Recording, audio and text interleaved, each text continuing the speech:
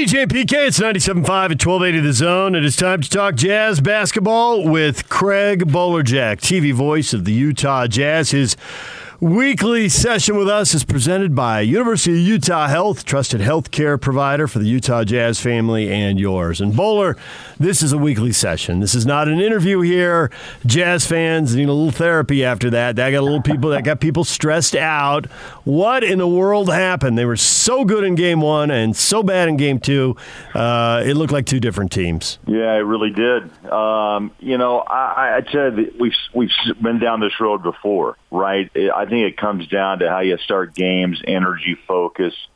The other part of that would be Donovan, plays such a big role in how the Jazz, how it all goes. And a slow start by Donovan. And it turned out to be an incredible finish.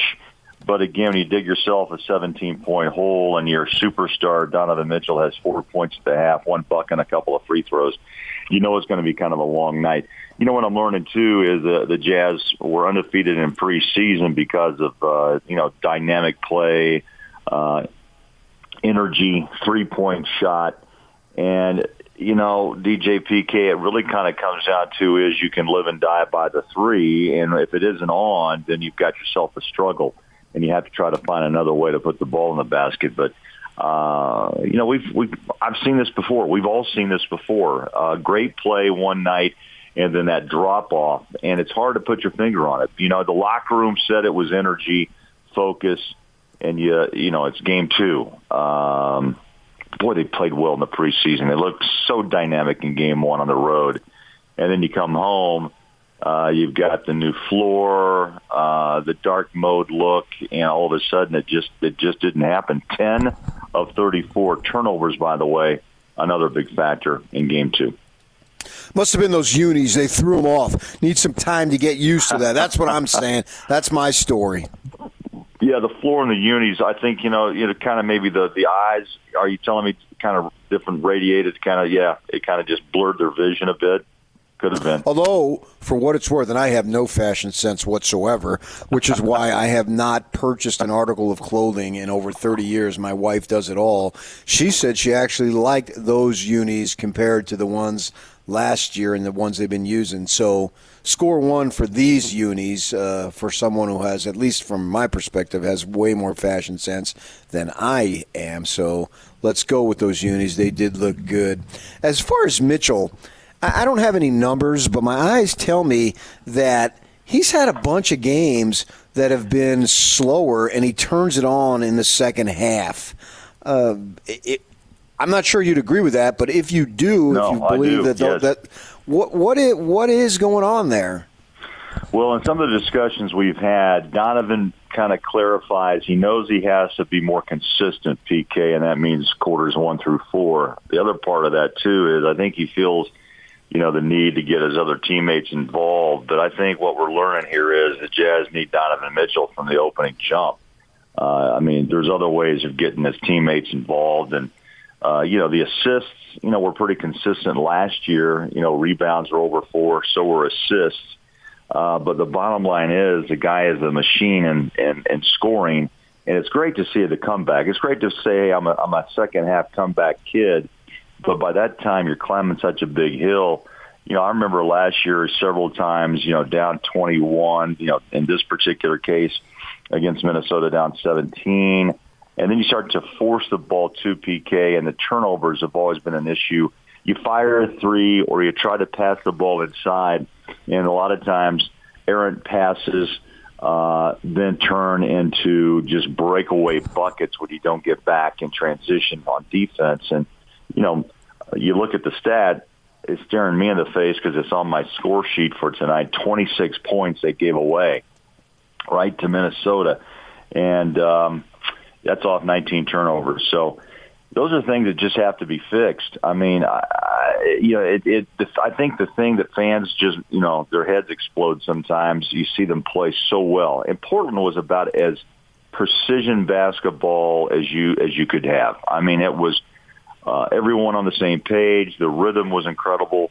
And speaking of rhythm, those turnovers never allow you to find that rhythm. You begin to force shots, and you see up at the scoreboard you're down, and, you go in the locker room, you come back maybe with a fresh, idea or mode in your mind, but it's just such a tough hill to climb. And I think, again, that's the biggest challenge for the Jazz is consistency. And you see them play so well one night, and you scratch your head and wonder why in Game 2. Those are a long ways to go. But still, these are issues I think the Jazz have shown, for quite some time, and that's just the consistency of getting off to a good start. When people say, I need energy, well, you got to find it, right, somewhere coming out of the gate. If not, teams will run you over. And I thought Minnesota played well. That's an interesting young team. Very young, by the way. The elder is Ricky Rubio, but he just seems to direct a young team with a lot of former number one picks. They've kind of put a hodgepodge of different players together around Karl Anthony Towns, and I just thought they wanted the game more. Simple.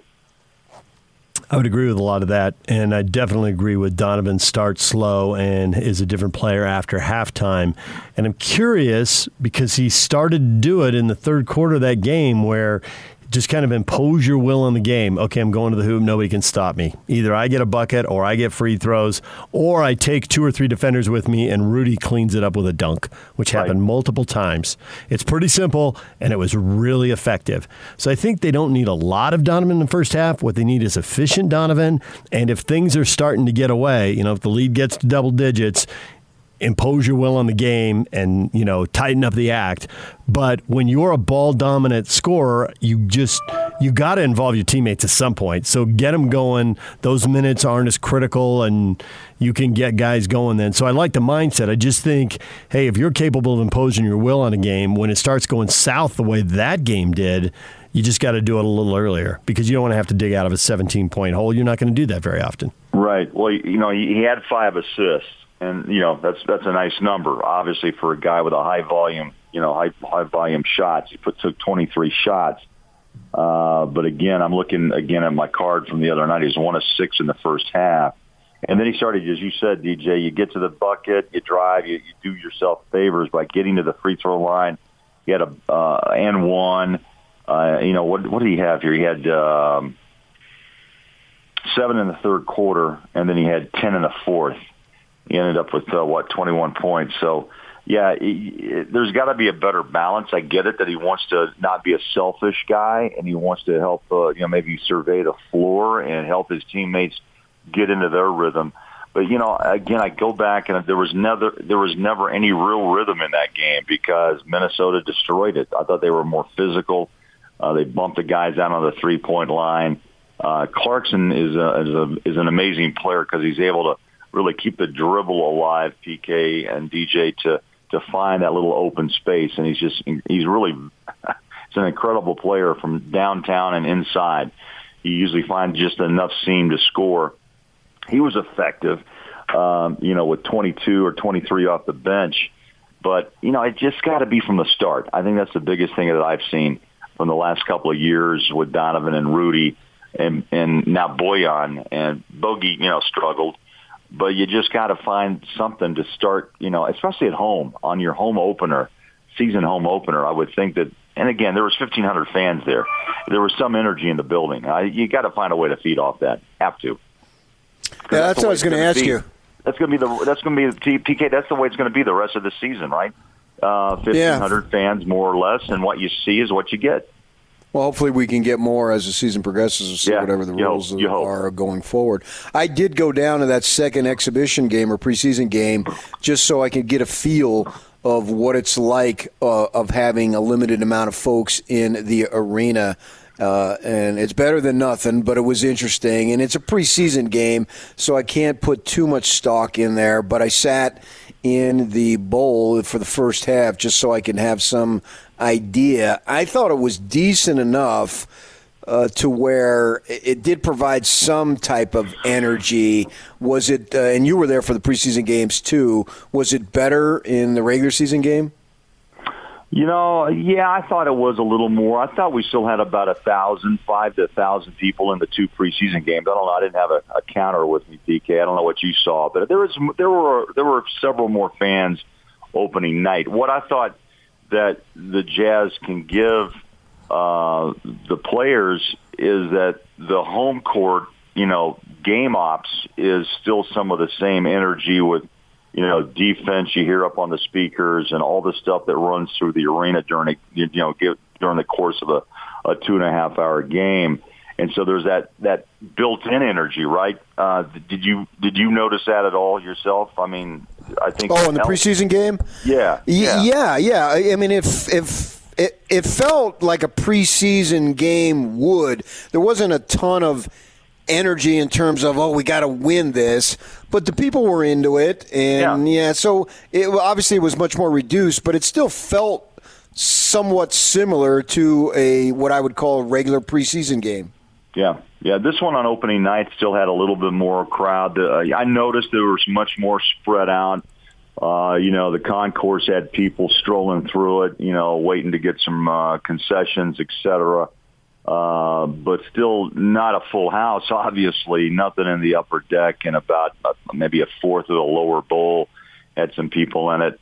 But it still had energy, and the Jazz, again, game ops provide that with, if you've been there, and Jazz fans know what energy's pumped through the speakers, right, and all that. And it was still kind of a well-simulated, home opener, but still nowhere near the energy. So my point is, they've been through this, right? The bubble didn't provide much, and they had moments in Orlando as well. They looked good in the preseason and even on the road in L.A., and now you come back after a big win in Portland. You're just going to have to, this whole season, until things get back to some sort of, a norm, you're going to have to each and every night, PK, find your own energy. Whatever that is, I don't know. But it's going to be 72 games of hell at times.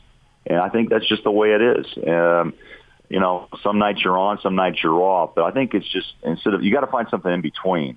It can't be high and low. It's got to be something that you can still, grab onto, build on. And that three-point shot that Quinn wants, the green light's on, right? And so, Clarkson's been effective. Bogey's going to come out of it, I'm sure. Joe Ingles as well. But on some given nights, it's just not going to be there. And so the question is, how do you still be competitive? And that's the question I'm hoping to see them answer soon. Well, if you have the green light to shoot the quick three, you ought to be able to cut down on your turnovers. There's no reason to have 18 turnovers if you get to launch it 4 seconds into the shot clock. Yeah. Pace is up, right? Pace is up.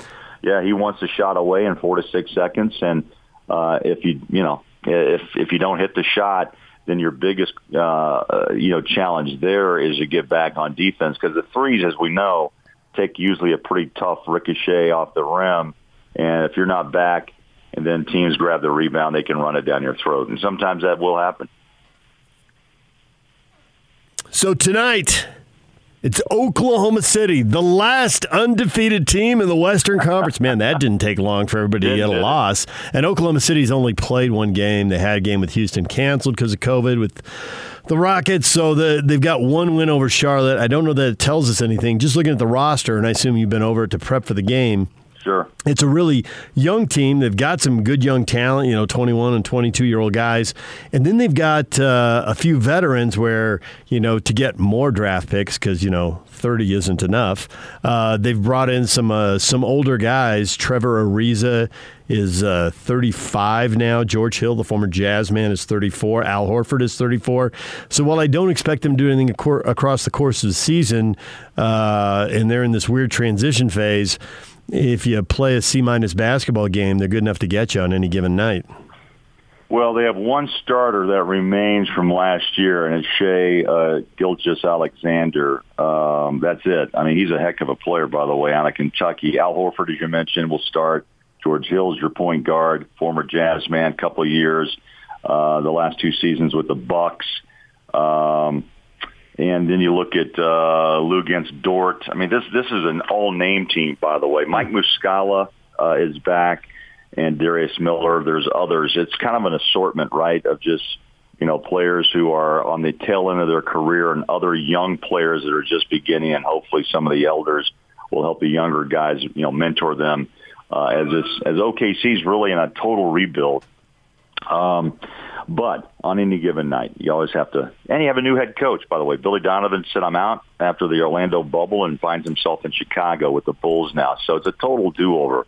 But you know what? It's going back to Oklahoma City. That's where we were on March 11th when everything went down. And so it'd be going to be kind of odd, I think, for the players.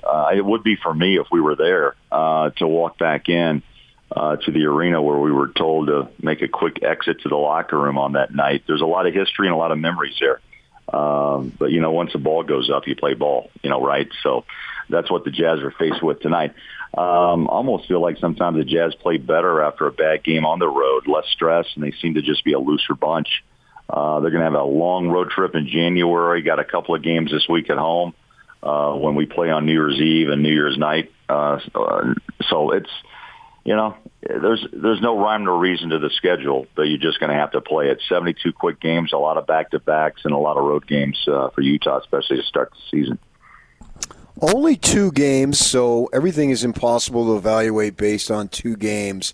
But it seems like Gobert has upped his, maybe, I don't know if I can say game, but determination. It's like, all right, everybody and their brother knows I got this big deal, so I got to bring it every night. And 2 games, I'm seeing it.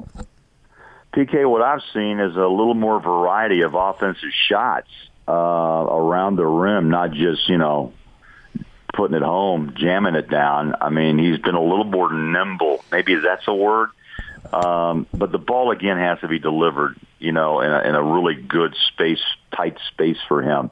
I think the Jazz have actually been very conscientious on getting the ball to Rudy and early to get him focused into the game. There's been some spectacular plays to Gobert in traffic, and he's been able to take the ball, and you know, he's rebounded incredibly well and getting some second chance points. But I'm with you. I've been a little surprised. Just more, what's the word I want to use? More tenacity around the rim. I see him with a little better hands catching the ball, and he's been able to finish. And I think the most important thing is Donovan, you know, and Joe obviously are looking for him early, and it's so far to his advantage for sure.